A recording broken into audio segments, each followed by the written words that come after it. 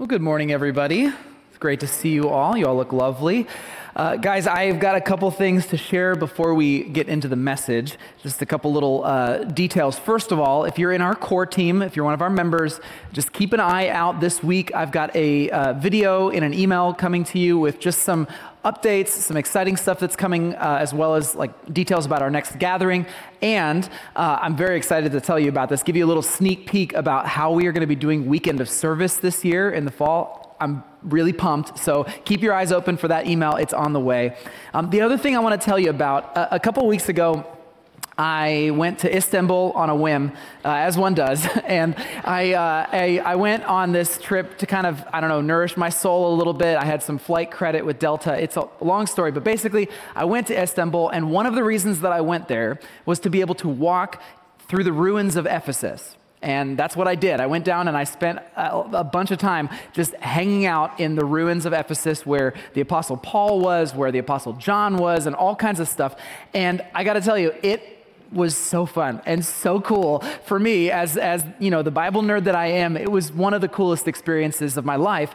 And I was doing that while also reading a bunch of books about Ephesus, about the fall of the Byzantine Empire, like all kinds of cool stuff. And I'm now just loaded for bear with a whole bunch of information that is helping me understand the New Testament better than ever before. And here's what I thought. I would love to share some of that information with those of you who would find that interesting. And so here's what I'm going to do. On Wednesday, this week, I'm doing a one-off class. I'm calling it a class, Bring Your Own Bible class, all about Ephesus and the role that it played in the early church, and how what I've been learning really helps to enhance some of the things that we read in the New Testament. And I know it's maybe like an old school church kind of cliche thing for the pastor to go on a trip and then come back with a slideshow. I will show some pictures, but I'm also going to show like maps and diagrams of buildings and things like that. And I'm just going to download what I've learned about Ephesus. I think it'll be really, really cool. Now, I was a little bit unclear about this last service. This will be a live class over in what used to be called the Student Ministries West Room. The details are on the website, gracechurch.us/BYOB. It will be live, and a lot of people have asked. I'm going to do my best to record it. No guarantees on the quality of that recording, but I'm going to try to get that for those of you who are not able to make it, but are actually interested in hearing me just blather on and on about some very, very cool, nerdy things. So, that is coming up on Wednesday. If you're interested, I hope you'll join me, and let's read the Bible together. So, all right, speaking of the Bible, let me pray for us, and then we're going to get into our message. Father God, thank you for this morning. Thank you for this opportunity for all of us to come together and listen to you speak. I pray, Father, as we listen directly to the words of Jesus today, that you would prepare our hearts for what we are going to hear. I pray that as I speak, that I would just disappear and that your Holy Spirit would remain. And most of all, I pray that we would all have ears to hear what it is that you would want us to hear today. Let us leave this time together changed because of what you have said. So, Father, guide us, speak to us, I pray, in the name of Jesus. Amen. Amen.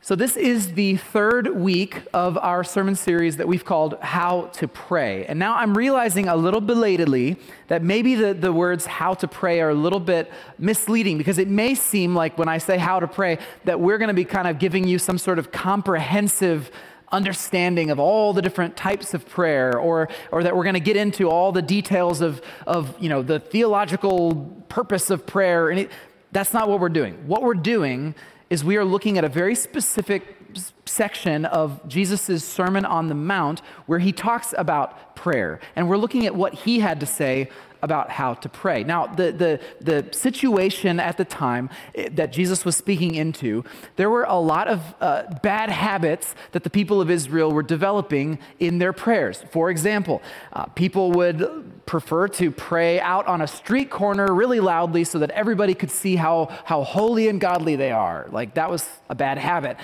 Jesus spoke to that. Jesus also spoke to the bad habit of people who wanted to pray by thinking that it was some kind of a code, that they would repeat words over and over and over again to try to force God's hand to give them what they wanted. That was a bad habit. And Jesus speaks to these bad habits and basically says, look, prayer is just between you and God. It's not a public spectacle. It's between you and your Father. And there's no need, by the way, to babble on or repeat yourself a bunch, because your Father already knows what you need. So just speak plainly, speak from your heart. That's what he taught. That's what Jesus was teaching. Now, our world looks a lot different than ancient Israel.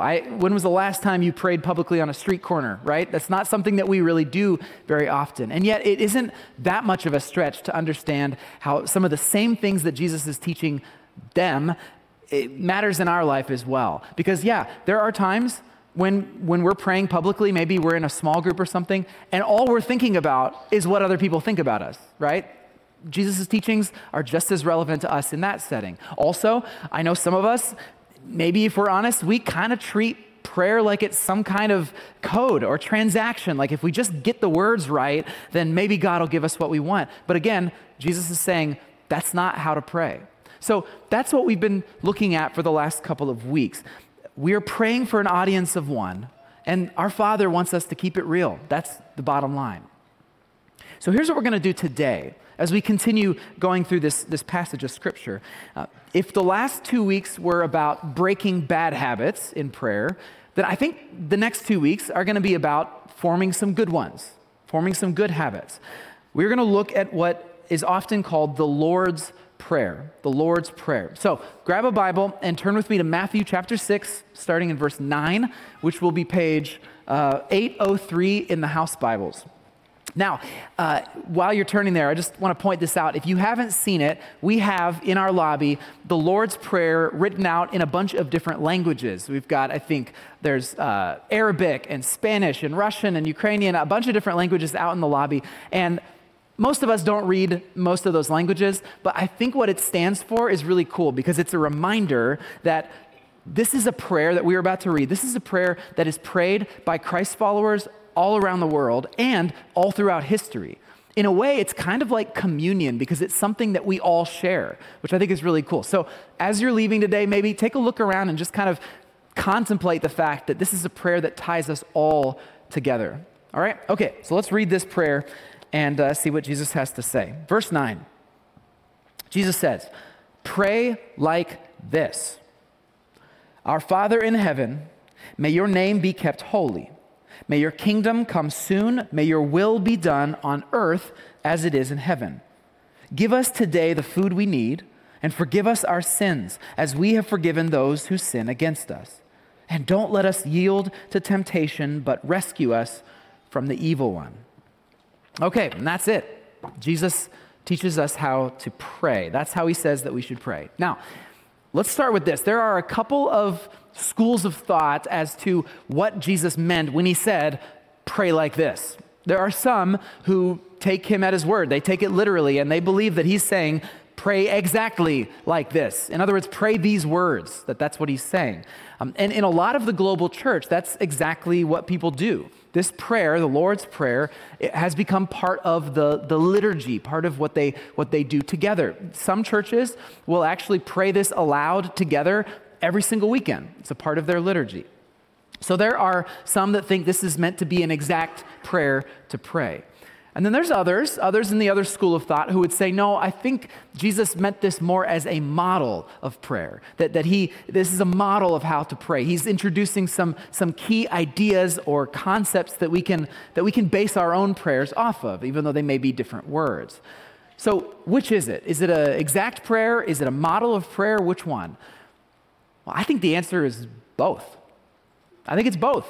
I think this prayer can be very, very effective and useful as an exact prayer to pray. For example, let's say you're going through a dry spell in your faith and you're having a bit of a hard time even knowing what to pray or connecting with God at all. Well, just pray these words. Like, pray this. You're not going to go wrong. I mean, this is a prayer directly from the mouth of Jesus himself, right? So pray this. And maybe as you contemplate these words, as you pray these words, something will happen inside of you. Maybe this will be how God speaks to you and enlivens your soul a little bit when it comes to your faith. Pray these exact words. But that's not the only way that this prayer can serve us. It can also be, as I said, a model. And I think there's a lot of value in paying attention to what these verses have to say about our posture. What's our posture when we pray? How do we approach the God of the universe? And also, what kinds of things do we ask God for? And what does that look like? This prayer can be a model to guide us in all of our prayers. So, let's dig into it. Today, here's what we're going to do. We're going to look at the first 2 verses of this prayer, and then next week, Marin is going to take us through the last 3. So over these 2 weeks, we're going to look at just this tiny little prayer. So what does Jesus teach us in this prayer about how to pray? What is the model that we are supposed to build off of? Well, the prayer begins like this. These are the verses we'll look at today. Our Father in heaven, may your name be kept holy. May your kingdom come soon. May your will be done on earth as it is in heaven. So that's what we're going to look at today. Now, I want to start with a pretty obvious observation. At least it's obvious to me as I read that. I've already mentioned this, but we often think about prayer as asking God for stuff, right? That's a pretty normal thing to consider. When we are praying, we're asking God to give us things or do things for us. But look at what we just read. What do we see here? Every single word of this beginning of the prayer is focused on Him, right? It's focused on Him, not on us. May your name be kept holy. May your kingdom come. May your will be done. I think Jesus is starting us off here with a really important reminder that when we pray, at the end of the day, it's not about me. It's not about me. And here's what I mean by that. Our prayers, when we are coming before God, we are praying to a God who is far beyond us. He's the creator of the universe. He is the one, as this prayer says, who is holy. Holy. Now, this word holy, it's a very spiritual sounding word. It really just means one thing. It means set apart. Set apart. That's what holy means. Holy means different, other, outside of the norm. So by praying saying, God, may your name be kept holy, what we are acknowledging right out of the gate is that God is not like anything else around us. We're saying, no, He is not like you. He's not like me. He's not like anything in this created world. He is holy. And for the original hearers of this prayer, Jesus' followers, what they would have understood as well, this to mean that it would have meant for them that God is also holy, set apart from all the other gods of the ancient world. All the gods that people would worship, God is above them, beyond them, set apart from them. He is holy. So we're saying, may your name, which is shorthand for your reputation, your identity, may you remain holy. Would you remain set apart? So that's the first little clue I think is important here. It's not about me. When we pray, it's not about me. It's about God, our holy, set apart God. He's out there. He's different. He's beyond. And yet, what do we call Him? What's the first thing out of our mouth in this prayer? Our Father, right? We call Him our Father. Our Father, that is an intimate relationship, right? A father is, if he's our Father, that means we're in His family, that we're His children, right? That He loves us like a father. So we've got this dynamic here. The Holy One, the one who is set apart, is also our Father. The one who crafted galaxies, the one who invented time and gravity. I mean, life itself. He's the author of life itself, and yet He, this set-apart one, has chosen to make us His children. He's our Father. He's chosen to be in relationship with us. So, what is Jesus teaching us here about how to pray by starting His prayer in this way? Well, I think He is setting up a posture that we are to take. A posture that we are to take when we pray, or I would call this the posture of our hearts. Here's what I mean.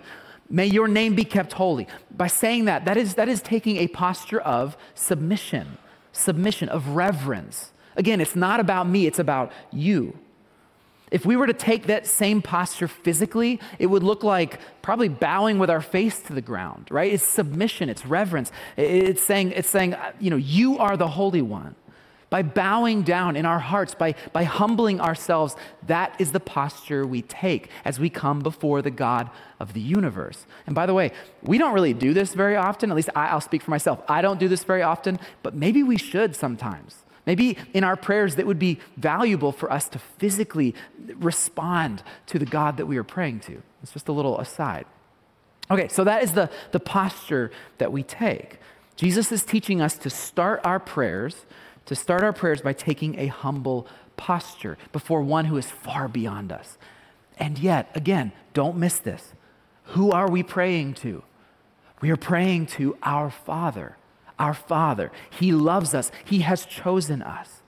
So I think this is what Jesus wants us to hear. This posture of submission, of bowing down in prayer before the God of the universe, this posture is not one that we take out of fear or out of guilt or out of shame. That's not why we're bowing down. No, we are taking this posture out of love and freedom and gratitude.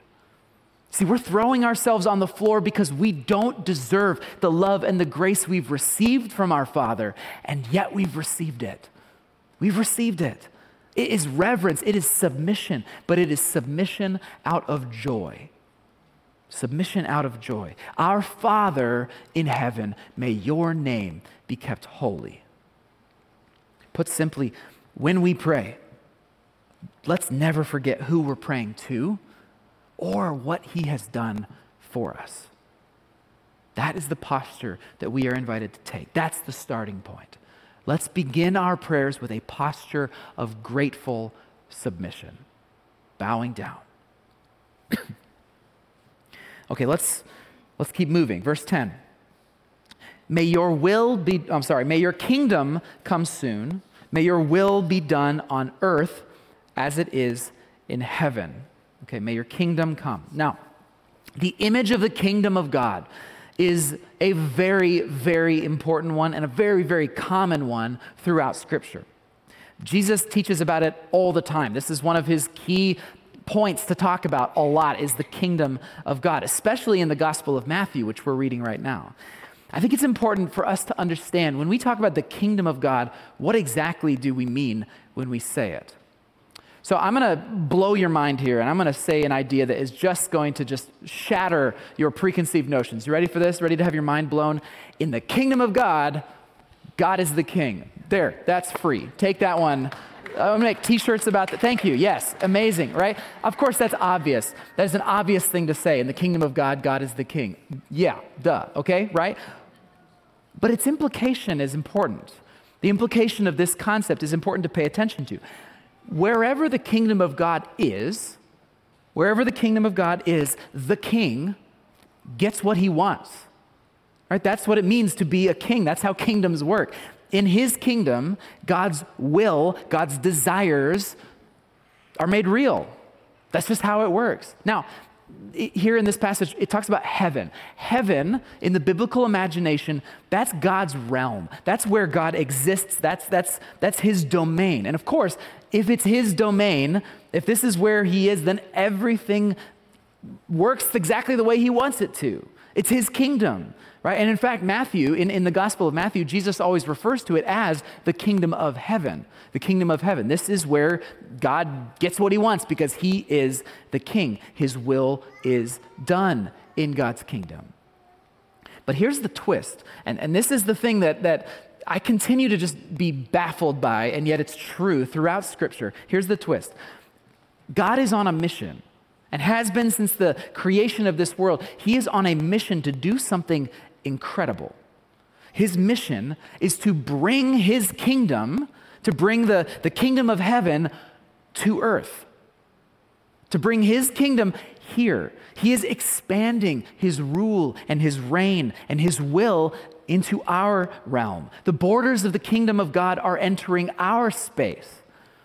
But he's not doing it by just snapping his fingers, and he's not doing it by blasting away all the opposition standing in his way. No, how is he doing it? He's doing it by inviting humanity to be his co-rulers. He is establishing his kingdom on earth through you and through me, through his children. This is, by the way, this is what Jesus, the Son of God, this is what he inaugurated when he was here on earth. Fully human and yet fully divine, Jesus Christ opened the door for us to become the princes and the princesses of God's kingdom on this earth, his children, his representatives. We are co-rulers with him. And it is through our lives, that God expands his reign and his rule on the earth. Again, it's wild. It makes no sense to me. And yet it's true. That's the story of Scripture. It draws us into that narrative. When we read in the Bible about the kingdom of God or the kingdom of heaven, that is what the biblical authors want us to be thinking about. All right, so let's get back to this prayer then.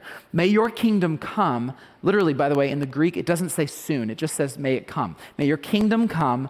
May your will be done on earth as it is in heaven. Just like, in other words, saying, I want what you want here on earth just the way it is in heaven, where you get what you want. That's what I want to see here. Here's what I think. Just like with verse 9, the verse we looked at before, I think this is a matter of posture. Jesus is inviting us to consider how we are posturing ourselves as we pray. And yet again, I think we are submitting ourselves, humbling ourselves before the Holy One. Before asking him for anything, before telling our Father about our problems, before making any requests, we are declaring that at the end of the day, our deepest desire is for his kingdom to be established here. It's like saying, God, look, I've got stuff I want, right? I have needs. I do. I know I do. But more than anything else, I want what you want. That's all I want. I want what you want, and I just want to be a part of it. May your kingdom come on earth just like it is in heaven. Now, I don't think we always have this mentality when we pray. I don't. I don't have this mentality when we pray all the time, because we get into some bad habits with our prayer, don't we? Our bad habits, if I had to put them simply, are that we tend to think of God as some kind of divine genie or Santa Claus whose only purpose is to give us stuff that we want. We got to pull the slot machine and hope that he gives us something. That's the bad habit we get into. But praying these things, praying in this way, it helps us remember that God is not Santa Claus. No, he is the Holy One who is actually the king of an inbreaking kingdom. That's what we are reminded of. The Lord's Prayer, this prayer teaches us to focus first on his desires, not our own. It's a posture of humility, of submission, of bowing down that allows us to keep God's kingdom front and center and keep our Holy Father enthroned in our hearts, even in this broken world. So that's what we're praying for. God, your kingdom come on earth as it is in heaven. Now, this talk about kingdoms and kings, I recognize we don't have a lot of castles in our day-to-day lives here.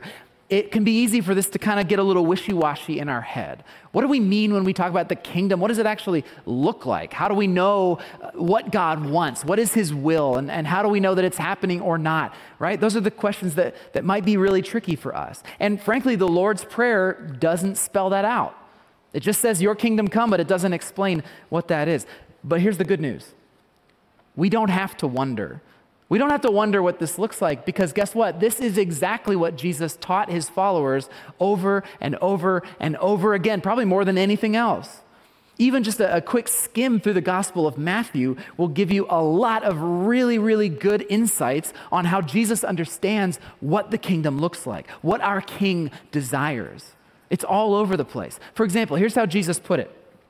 Then the king will say to those on his right, come, you who are blessed by my Father, inherit the kingdom prepared for you from the creation of the world. For I was hungry, and you fed me. I was thirsty, and you gave me a drink. I was a stranger, and you invited me into your home.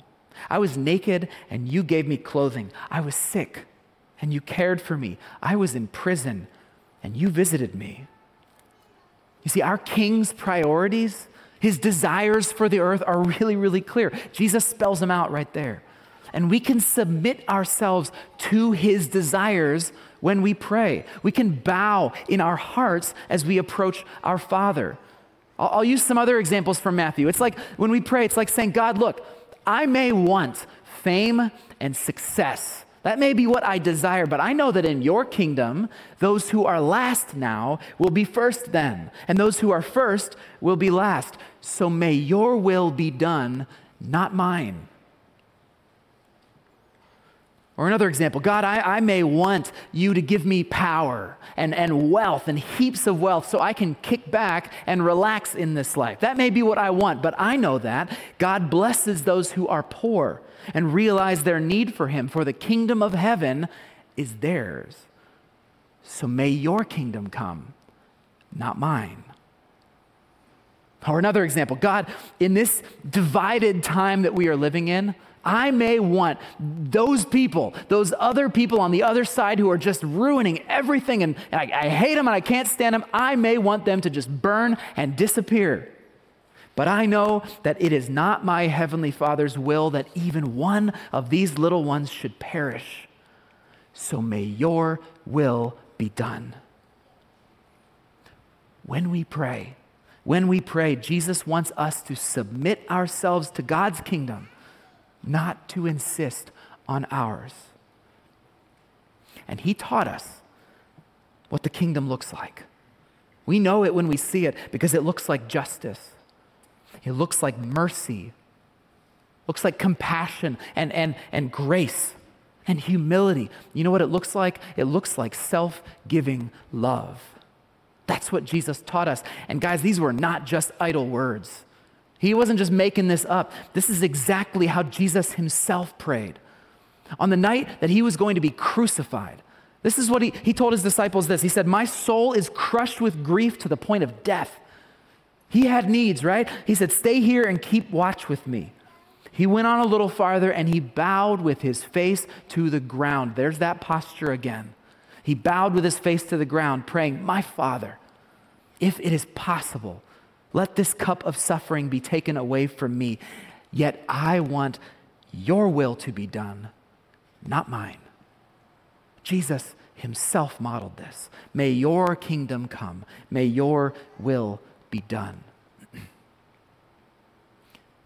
Praying like this, praying with this posture of submission, submitting my will to God's. This is how we pray as children of the King. This is how we pray like Jesus. We humble ourselves. We submit ourselves to the King of justice, to the King of mercy, the King of grace, the King of peace. We bow before the King whose kingdom is healing our broken world. Our Father in heaven, may your name be kept holy. May your kingdom come soon. May your will be done on earth as it is in heaven. Now, next week, we're going to turn a corner, and we're going to look at how Jesus teaches us to ask God for things, right? We ask him for things that we need, for food, for forgiveness, for rescue. Because I want to be clear, we are invited to ask. We are invited to ask. God's will, God's desire involves taking care of his children. Jesus said it himself in verse 8. He said, "Your Father knows exactly what you need before you even ask him." God cares deeply about us. He cares about his children, and he wants to meet our needs. He wants us to ask. So we're going to talk about asking next week. But I think it's really healthy for us at this point to just pause, to not read farther into this prayer, but to pause and consider the posture that we are taking when we start making our requests. What is our posture? So here's what I want you to do. For these next few moments, we're going to have just some moments of stillness, and then we're going to hear a song. And as we do this, I want you to take a moment and just think about your posture. Focus on the posture of your heart as you enter into the presence of God. In your heart, in your mind, here's what I want you to do. I invite you to bow. Bow down in your heart, in your mind's eye. Or frankly, look, if you want to do this something physically, do this as well. Lean forward with your palms up. You can kneel if you want. Or frankly, if you want to lay out with your face on the ground, do it. It's okay. In this moment, whether it's in your mind or with your body, I invite you to take that posture of submission, that posture of humble gratitude, bow down before the God of the universe, your Father. Yes, you've got a lot on your plate. You're carrying some heavy burdens. You've got some needs. He knows your needs. For right now, just focus on your posture. Focus on the posture of your heart. May your name be kept holy. May your kingdom come. May your will be done. Focus on your posture and then just listen. Just listen. Listen for the voice of your Father. What does your Father, what does your King want you to hear as you bow in gratitude for what He has already done?